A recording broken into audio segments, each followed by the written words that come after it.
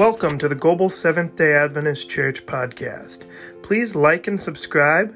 Also visit us on social media, on Facebook, that's Global Seventh-day Adventist Church, or we also have Instagram, Global's Youth. Please check us out there. Also on our website, globalsdachurch.org. Please join us Sabbath mornings at 9:30 a.m. for Sabbath school and 10 a.m. for church.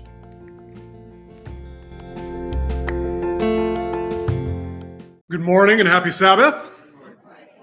Now, I was at Allegan preaching before I came over here. And because I was at Allegan, I got held up a little bit, just getting to know everybody, because I like to get to know people. I like to talk to people. I like people. So that means I didn't really get a chance to meet really hardly any of you before I came and I had to walk in the door. And that's my fault, but is it okay if I tell you guys a joke? It'll make it easier for me to preach to you. And I need to know you guys have a sense of humor before I preach. Is that okay? All right, good deal.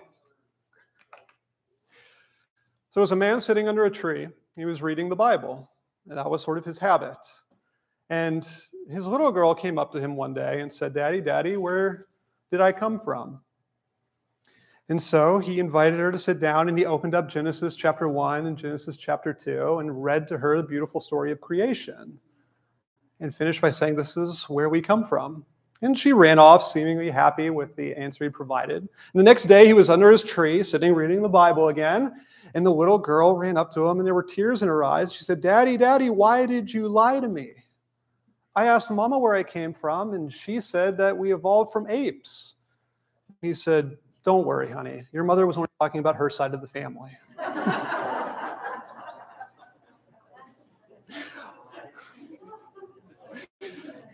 All right, now that I know you guys have a sense of humor, I think we can do this. My name is Chris Langston. I am a seminary student at Andrews University. Before going there, I was pastoring a three-church district in Kentucky, part of the Kentucky-Tennessee Conference. I got my undergraduate in theology at Southern Adventist University, where I met my beautiful wife, Izzy, who's sitting over there with our 2-year-old son, Gary. And I have been attending the Niles West Side Seventh-day Adventist Church for several months now. We live in South Bend, Indiana, and I've gotten to know Pastor Alex Rybacek quite a bit and consider him a friend. He's a great guy, and he told me to tell all of you that he loves you, he misses you, and he says hello. But he's definitely still thinking of you guys, because he comes up to myself and the other seminarians and he says, "Hey, would you guys be willing to go preach at Allegan in the Goebels Church?" And when he came up to me and asked, I said, "Yes, that'd be an awesome opportunity. And I'm really happy to be here. Thank you all for having me." Today, I'm going to get the opportunity to share with you all my testimony. I think you guys will enjoy it. It is in my opinion, great story. I love sharing it with people. It's a lot of fun. I think we'll have a good time. But before we do all of that, before we get started and get into our discussion, let's have a quick word of prayer. Heavenly Father, I thank you so much for all these wonderful people who are here today, and for the blessing it is to be able to explore your word and to hear about how you continue to move in the world today. We have been going through the Sabbath school lesson, and we have heard the prayer requests this morning. And Lord, you're not ignorant to the suffering that is going on, the turmoil and the struggles that people are having with health, with finances, and their relationships. And today is an opportunity to be reminded that in spite of these things, that we can have joy and that we can have hope, because you, Jesus Christ, have died and risen. You have forgiven us our sins. We have called upon your name, accepting you as Christ, as Lord, and because of that, we have assurance of salvation. So we should be the happiest people on earth. And people may look at us and wonder what in the world makes you so happy? What right have you to be happy? And we are so thankful for that question, Lord, because it opens an opportunity to share you. I pray that as I speak today, that you will speak through me, that it will not be me that is seen, but that it will be you that is glorified. I thank you, Lord, for what you have done for me, for what you have done for everyone here. Bless us, we pray, in Jesus' name. Amen. So to start us off today, I've got a little video that I want to show you all. It's going to run for about just a minute, and I think it will be a real blessing and help really encapsulate everything that we're going to talk about today.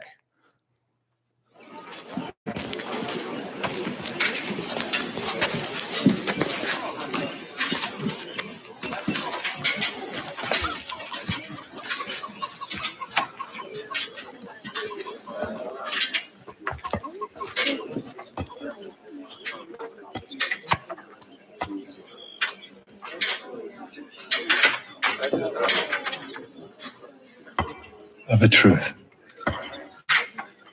I say unto you that this poor widow hath cast in more than they all. For all these have of their abundance cast in unto the offerings of God, but she of her penury has cast in all the living that she had.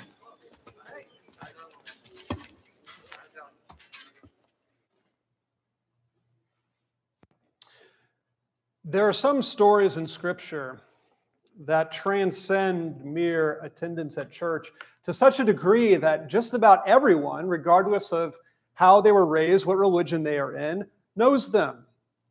A good example might be the story of Jonah or Noah or Adam and Eve.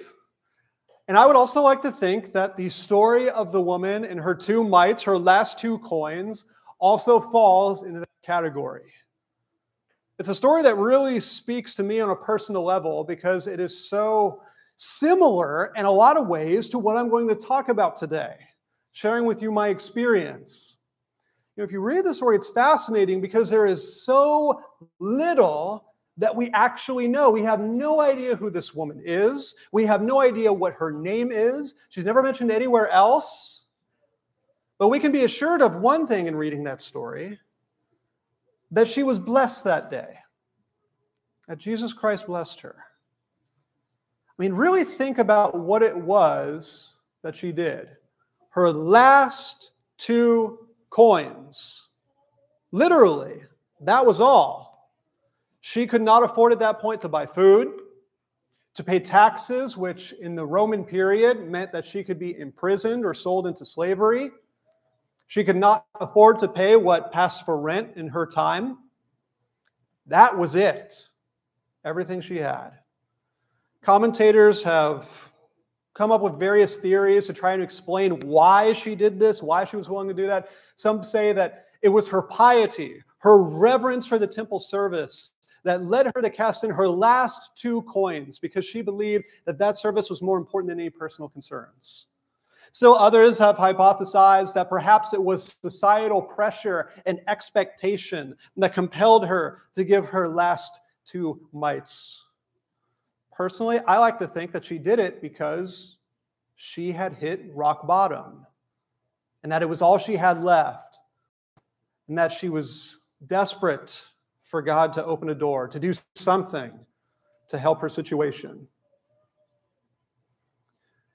Our scripture reading for today, it should be on the screen behind me. You may remember, is Malachi chapter 3, verse 10. I'm going to read it again for us. Bring all the tithes into the storehouse, that there may be food in my house. And try me now in this, says the Lord of hosts, if I will not open for you the windows of heaven and pour out for you such blessing that there will not be room enough to receive it. Now, some of you may this guy really going to come here from South Bend, Indiana, a sermon about tithing in this economy. Like, I'm a full-time student. I don't like going to the gas station any more than you guys do. And I have to tithing is actually not the central focus of what we're going to be talking about today. It just happens to be integral to what I am going to share with you, which will become clear as we continue onward in our discussion together. But there's 2 things that I want us to take away from this verse. It says, bring all the tithes into the storehouse, that there may be food in my house. And then what? What does it say? Try me now in this. Okay, if you were to put that into modern English, how might you word this verse? How might you change the word try. What would be a nice modern day equivalent? Test, challenge. How about dare? Is that okay? God's saying, I dare you to pay tithe and see that I won't bless you. Now, I grew up in the Seventh-day Adventist church. I've been Christian, Seventh-day Adventist all my life. Perhaps some of you have heard something about tithing, and that if you give tithe, what will come back to you? Tenfold, more. Okay, more what? Blessings. Okay, that's pretty good. Usually what I hear and what I heard when I was growing up is that blessing specifically was money. If I give tithe, my financial concerns will be taken care of. But it's interesting when you read the verse is it says you will be blessed, but not what the blessing will be. So keep that in the back of your mind as we explore today's topic. There's something I want to share with you. God is the same yesterday, today, and tomorrow. Can we agree with that? Okay, we can agree with that. We're on the same page. Now, that consistency, when we talk about God, it has to do with his character, doesn't it? His character is the same yesterday, today, and tomorrow. God is love, is what we always say. But his methods are far from predictable. That's the topic of our discussion today, the unpredictable methods of God. There's a quote I want to read you guys by a woman named Enuma Okoro. She was a Nigerian immigrant. She came to the United States. She's a writer-editor, and she put these words that I think are really profound, that I really like. It says, openness to God demands our growing acceptance that we cannot create blueprints for our own lives. Though God's character is unchanging, the ways of God are unpredictable, and there is a difference between arbitrariness and unpredictability. God is far from predictable. Today, I'm going to share with you how the unpredictable methods of God worked in my life to bless me in a way I could not have imagined, in a way that, frankly and honestly, I didn't even want. Now, as I said, I grew up in the Seventh-day Adventist denomination. I grew up Christian. I loved the Lord. I loved Jesus Christ. You know, I grew up with all the same stories that many of you did. And I enjoyed my time. But I have to tell you, as I grew older and older, the church was really more my parents' church than it was mine. Now, I have to say that I had positive experiences in the denomination. I was never burned by it. I went to junior academy, and I went to academy. Sometimes I went to public school based on my behavior, but I graduated from academy, so I finished strong. But, you know, when you're 5 years old, 7 years old, 9, 12, 14, 17, onward and upward, sermons, prophecy, things like the 2,300 days, close of probation, it just kind of went in one ear and out the other. It wasn't something I really identified with all that much. Church was not something that was really my own. It was more out of habit. Now, like I said, I love the Lord. I never became an atheist or anything like that. I never stopped believing. I just wasn't really interested, as I became a young adult, in being a Seventh-day Adventist Christian. And that exacerbated as I got into my late teens and early 20s. I wanted to go out, I wanted to do my own thing. I wanted to have a good time, quote unquote. And the relationship I wanted from God was a cordial, almost acquaintanceship. I wanted God to bless me when I asked for it, and then to politely go away. And I would let him know when I needed him again. I wanted the distance between myself and God. Now, as I begin to incorporate that more and more and more into my lifestyle, I realized that I was not doing things that were conducive to being a Seventh-day Adventist Christian. Now, as I said, I was never burned by the denomination. I never got disfellowshipped or anything like that. But I decided to kind of just go my own way, and really I stopped attending. Well, I had to decide what I wanted to do with my life after I graduated from academy. And frankly and honestly, going to college or university, not knowing what I wanted to do and racking up a whole bunch of debt didn't really appeal to me. So I decided I'm going to go ahead and join the U.S. military.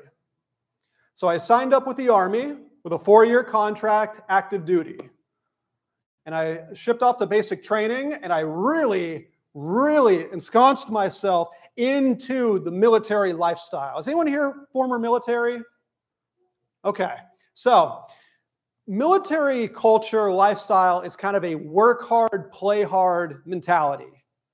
You know, we would go out and have to crawl through the mud and get rained on all night long, eat terrible food, and all these other things. But when we were off duty, that was the time to go and just let out all of that frustration and just have a quote unquote good time.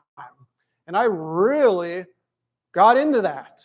So much so that as soon as I got money in my pocket, it was out of my pocket. I was spending money left and right, all over the place. And I was able to sustain that while I was in the military.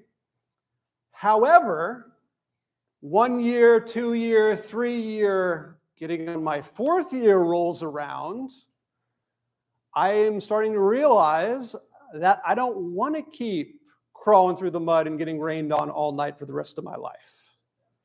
That I would like to do different. Have you ever eaten an MRE before? They taste terrible. I didn't want them anymore. I wanted to do something different. However, I had made horrible financial decisions. Terrible ones. It's never wise to blow your paycheck immediately.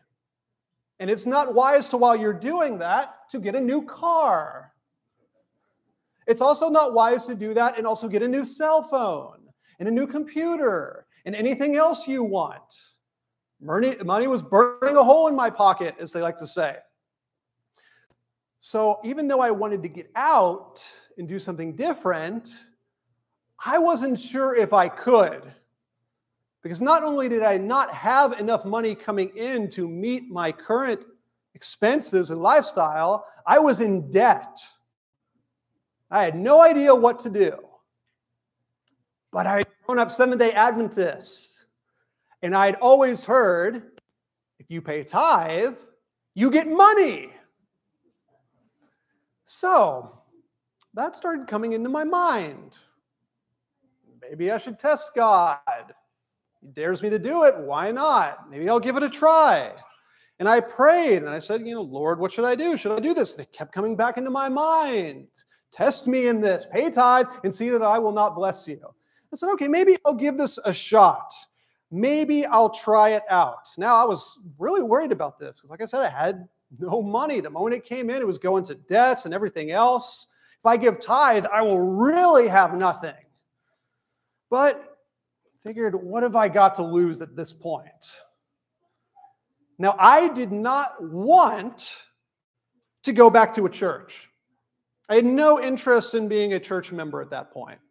I still wanted my distant, cordial relationship with God. This was part of that, the idea of God, okay, I need some help, bless me, and then you can go away once we're done. So I thought to myself, how can I do this? Because I know what Seventh-day Adventists are like. If I go into a Seventh-day Adventist church as a young 20-something-year-old man, they will immediately try to rope me in as soon as they can to make me a member. And I couldn't bring myself to go to a different denomination. Not that there's anything wrong with the other denominations. It was just too foreign.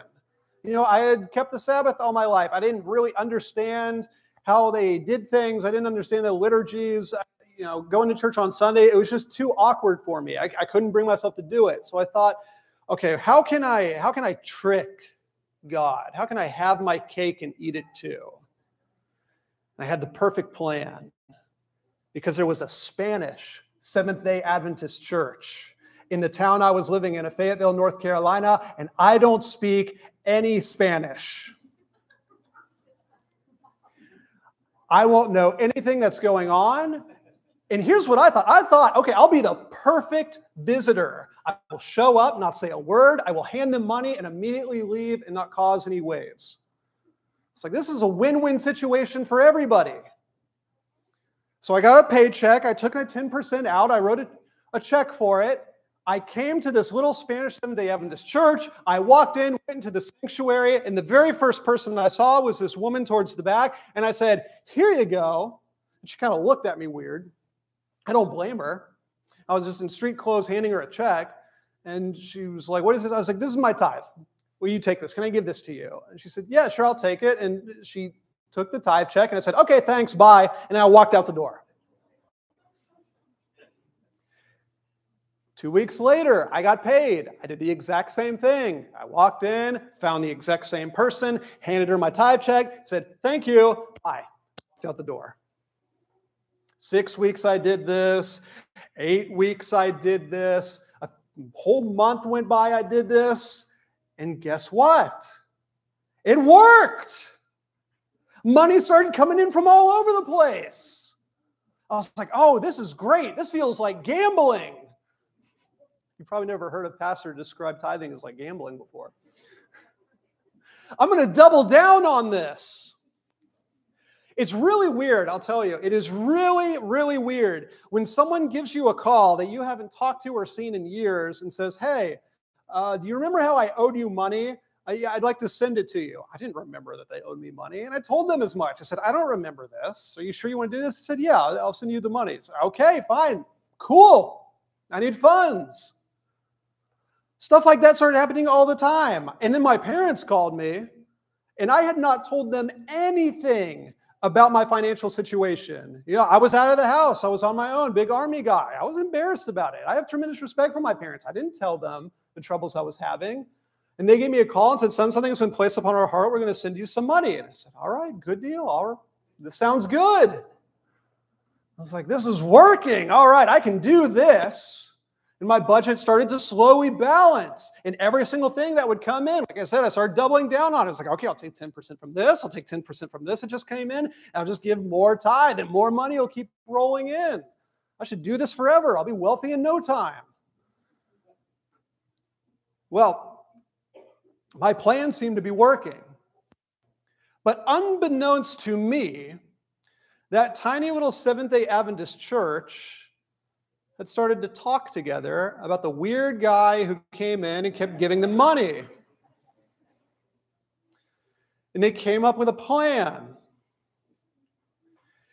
And I remember it like it was yesterday. And I have to tell you kind of the layout of the church before I describe this. So it kind of looked almost like a big double-wide trailer. And you came in the front door, and there was a ramp going up to the sanctuary. And on the left was a door that was actually the entrance. And across from that, there were bathrooms and sort of a fellowship dining area. Well, I walked in, I went up the ramp, took a left, walked into the sanctuary, closed the door behind me, found the person I always give money to, and started to hand her my check. And she had this big grin on her face. And that's, okay, you're having a great day. Me too. Here you go. Bye. She said bye. And I walked out the door, closed it behind me. I turned to go down the ramp, and I saw something I never thought I would ever see in a Seventh-day Adventist church. There was a 6'4" Puerto Rican fellow who was standing like this in between me and the exit. And it was the only exit out of that place. They had nominated him to confront me, and this was the way he chose to do it. And I kind of just froze. Because I had grown up in the church, but I'd never seen that before. And I was scared for myself. And we just sort of looked at each other for a while, him continuing to stand like this the whole time. And he said, where are you going? I said, I'm going home. He said, well, why don't you stay for church? And I'm trying to kind of politely go around him, and he's meeting my movements every time, sort of walking like a crab. I'm like thinking to myself at this point, I will say anything just to get out of here. So he repeats himself. He says, why don't you stay for church? We'd like you to stay this Sabbath. We're even having potluck afterwards. And I said, tell you what, if you let me go, I promise I will come back next Sabbath. And he didn't budge. He said, well, why not this Sabbath? And I said, okay, listen up. I'm in street clothes right now, and I remember exactly what I was wearing. I was in cargo shorts, I was in sneakers, and I had a bright red t-shirt with a lightning bolt on it because I like the Flash. And I said, let me come back next week. I don't have any suits, but I've got like a button-up shirt. I'll wear something nicer. Because everyone who went to that church, they usually dressed up really nicely, and I didn't want to stick out any more than I already did. He said, do you promise you'll come back next Sabbath? I said, yes, I promise. He said, okay, you can go. I walked out the door. I went into my car. And I don't know if you've ever been in a situation where you said something you wish you hadn't said, but that was one of those moments for me. I put my head on the steering wheel and I said, why, oh, why did I promise that? This is not what I am here for. But I gave my word. I didn't want to lie. So I said, okay, I'll be back. And I was starting to feel sorry for myself, but then I remembered something. See, I'd been smart. I had pre-planned for this. It was a Spanish Seventh-day Adventist church. In what language do I not speak? That's right. I don't speak any Spanish. I was like, okay, this is great. This is why I chose this place. I will come in. I won't know anything that is going on because they did everything in Spanish. They did the music in Spanish. They did the prayers in Spanish. They did the sermon in Spanish. I will come in, I'll sit politely through it, not know what in the world is being said, and afterwards I will say, you know, this seems nice, but I don't know what's going on. Not really for me, but I'll keep giving you my tithe. I figured that'll work perfectly. Well, they had accounted for that. And when I came the next Sabbath, there was the individual who had blocked me in the hallway, who I'm still friends with to this day. He actually came to my wedding. And he was holding a headset. And he said, here you go. Someone will translate for you in the back. Thank you. I walked in. I went all the way to the back of the sanctuary. I did one of these. All right, here we go. I put on the headset. And I have to turn it on because they can see in the back whether it's on or off. I don't want to be rude. And lo and behold, they had someone back there who was bilingual, who could really translate. They could have worked for the UN. They knew what they were doing. And this next part, I'm not sure about. It could have been the church. It could have been the Holy Spirit. It could have been a combination. But the sermon I heard that day was absolutely everything I needed to hear. You see, as I said from the beginning, I did love the Lord. I didn't want the Christian lifestyle. I didn't want the responsibility. I didn't want to attend church. But I did love God. And that sermon reminded me that He loved me too. And that He loved me more than I could ever imagine. And how do you say no to someone who loves you that much? There was the part of me that wanted to stay away, that wanted to do my own thing, that wanted to live my own life. But there was still another part of me that didn't, if that makes any sense. And slowly, over the course of weeks and months, that Seventh-day Adventist church there, speaking Spanish, having me wear headphones every single Sabbath, became my family. And they witnessed the love of Christ to me in a way that, honestly, I had never really experienced before. And they really took me in, made me a part of their lives. And I still consider them friend and family to this day. I still consider my home church. I was actually rebaptized in that church a few months later, rededicated my life to Christ. Had no idea what the pastor was saying the entire time, but I understood the important parts. I was accepting Jesus Christ as my Savior. I was dedicating myself to him, and that this was a public declaration as such. And my life began to change in ways that I didn't think were really possible. I could take joy in things that I didn't think I could ever take joy in again. I was happier than I had ever been. It began to dawn on me, and it took a while. It was years after I had made the decision to come back to Christ. It was years after I'd even started ministry that I began to realize that the blessings that I had received had not been the financial, had not been the money.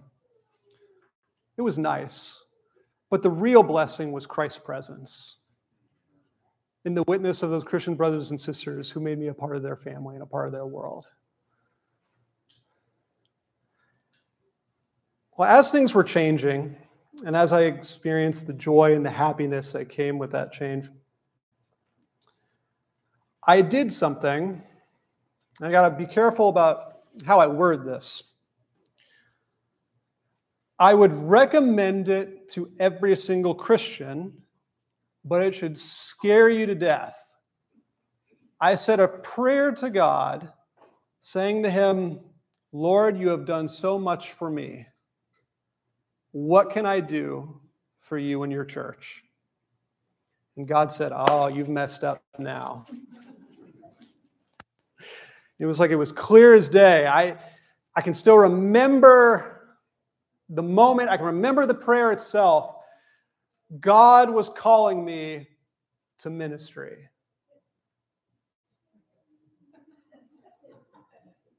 No. Nope. No. No way, no how, not in a million years. I am not the guy. That is the last thing I ever wanted to do.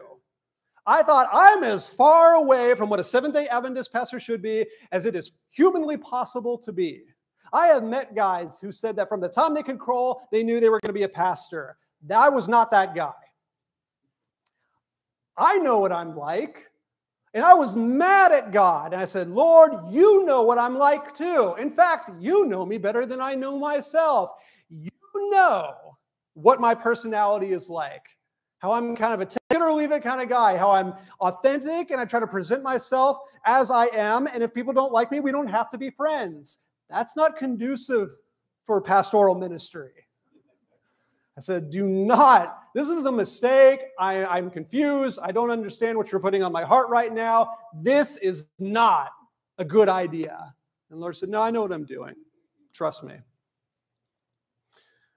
Now, obviously, this wasn't an actual back and forth conversation. I didn't hear God's voice. If I were to try and best explain what it was that this meant to me, I would say this, and perhaps some of you can have experienced this yourselves. I knew that if I didn't say yes, I would regret it the rest of my life. But I thought, oh, okay, I'm a smart guy. I like to try and find loopholes in things. I like to try and get out of situations. I got an idea. I got a way to get out of this. Because I have tremendous love and respect for my parents, and they know what I'm like.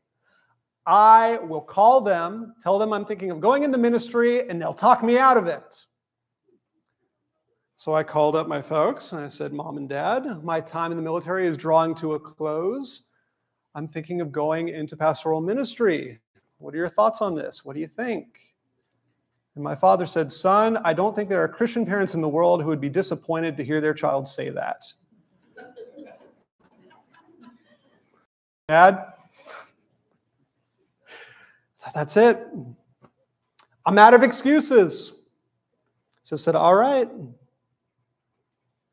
If you know what you're doing, I'll give it a shot. I ETS, I used my post 9/11 GI Bill. I went to community college, got my associates, then transferred to Southern Adventist University to study theology and get an undergrad. And amazingly, I actually enjoyed it. I thought to myself, oh, I am not going to like this. This is going to be nothing but reading and writing constantly, taking Greek and Hebrew. This is going to be torture. But I enjoyed it. I loved it. I had a great time. I met wonderful people. I met my wife there. We have a beautiful baby boy together now. And God continued to bless me, to work with me. I graduated and went to work pastoring Three Church District. And now, a few years later, God has brought me to seminary. And this particular day, all the way here, the Gobles Seventh-day Adventist Church, to where I can share with you all this story. The unpredictable methods of God. Who would have thought? Who in the world would have thought that a guy who went into paying tithe with all the wrong motivations in mind, for all the wrong reasons, would be blessed by God and eventually find their way into ministry? It's amazing. God has 1,000,001 ways to reach us. Sometimes we're tempted to think that when we do something like paying tithe or praying or taking part in church or whatever the case may be, hoping to draw closer to God, sometimes we're tempted to think, if my heart's not in the right place, if I don't have the right kind of motivations, if I'm not doing this for the right reasons, God won't bless me. And you know what? That's actually not true. God will bless you. The only thing is, He might not bless you in the way that you want. In my case, He asked me to do the last thing I wanted to do. But the greatest lesson I learned from this whole experience, coming back to God and coming into ministry, was that if I can call myself a Christian with the wagon of manure I drag behind me everywhere I go, and all of you can call yourself Christian as well, and take joy in the assurance of salvation we have in Christ our Savior who died for us. It says in the book of Jeremiah, chapter 17, verses 7 through 8, "Blessed is the man who trusts in the Lord and whose hope is the Lord. For he shall be like a tree planted by the waters, which spreads out its roots by the river, and will not fear when heat comes, but its leaf will be green and will not be anxious in the year of drought, nor will cease from yielding fruit." We've, as I mentioned before, been going through this Sabbath school lesson, or going through the crucibles of life. No one is ignorant to the world situation and the struggles people are going through, financial, health, relational, the turmoils going on around the planet, the wars. And yet we find in these verses that though things may not always be the way we want them to be, that we can still have joy and we can still have hope in our Savior. And you don't have to take my word for it. Jesus Christ Himself said these words in Luke chapter 6, verses 20 through 23.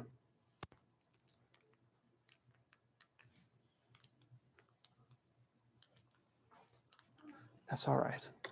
Luke chapter 6, verses 20 through 23. "Then He lifted up His eyes towards His disciples and said, 'Blessed are you poor, for yours is the kingdom of God. Blessed are you who hunger now, for you shall be filled. Blessed are you who weep now, for you shall laugh.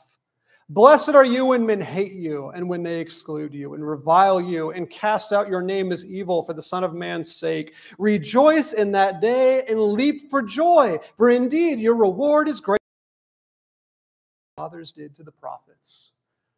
That message absolutely shook the Hebrew world of Christ's day, because the Hebrews thought about God in the same way that I did. If I'm close to God, He'll give me things. He'll make me healthy. He'll make me wealthy. He'll make me successful. But Christ said in these words, "Blessed are you poor." But that doesn't mean you'll be rich. "Blessed are you who hunger now." That doesn't mean your belly will be filled today. "Blessed are you who weep now." That doesn't mean you'll be happy today. "Blessed are you when men hate you, when they exclude you and revile you, and cast out your name for the Son of Man's sake. That doesn't mean that everything's going to be all right. But in spite of the struggles that we all face, that we will all go through, our hope and our joy, our smiles are in the knowledge that our life is assured in the world to come. In eternity with Jesus Christ, where the pain and the suffering and the death and everything else associated with the sinful world will be nothing but a memory. Because of that, we should be the happiest people in the world. And people should want to know why in the world we're so happy with everything going on. And that's our chance to tell them about Jesus Christ who died for them. The greatest blessing that Christ gave us was assurance of salvation, thanks to what he did on the cross at Calvary. Going in the ministry, what I have endeavored to share with people, what I have made central to everything I do, what is my number one priority, it's not getting more tithe than the church to the left and the right. It's not having more baptisms than other pastors. It's not having more church attendance. It's letting those who come to church know that Jesus loves you, that he died for you, that he's forgiven you, and that he's saved you. This is what it means to be a Christian. Every once in a while, we look at someone, myself, or others, or even your own self, and you wonder, how in the world can I call myself a Christian? Or how in the world can that person call themselves a Christian with everything that they're doing and saying, when the question we should be asking is, what would they be like if they were not a Christian? Because the Christian journey is just that. And just like God did with me, he walks alongside you each step of the way. He's there for you. He loves you. He'll change your life. And he will bless you. Can't tell you how he'll do it, but he will do it. Let us pray. Heavenly Father, I thank you for each and every person here. I thank you for the wonderful opportunity to be able to share how awesome you are. Words cannot describe your love, your mercy, and your compassion for us sinful humans. Lord, we thank you for the gift of life. We thank you for the beautiful day we have today, for the opportunity to come together, to meet, to talk, to take joy in who you are, to open up the pages of Scripture. And as we leave here today, help us to take that joy with us into everything that we do, not just on Sabbath, but on every day of the week. Help us to grow closer to you, and in so doing, understand ourselves in a better way so that we might strive to be the best we can for you and for others. Help us to be better husbands and wives, better parents and grandparents, better children's, uncles, aunts, nieces, and nephews, and better brothers and sisters to each and every one of us here. Lord, we long for you to come, and we know you're not ignorant to our pain. But until that time comes, let us continue to share the joy, the hope, the praise we have in you. We love you, and we say this in Jesus' name. Amen.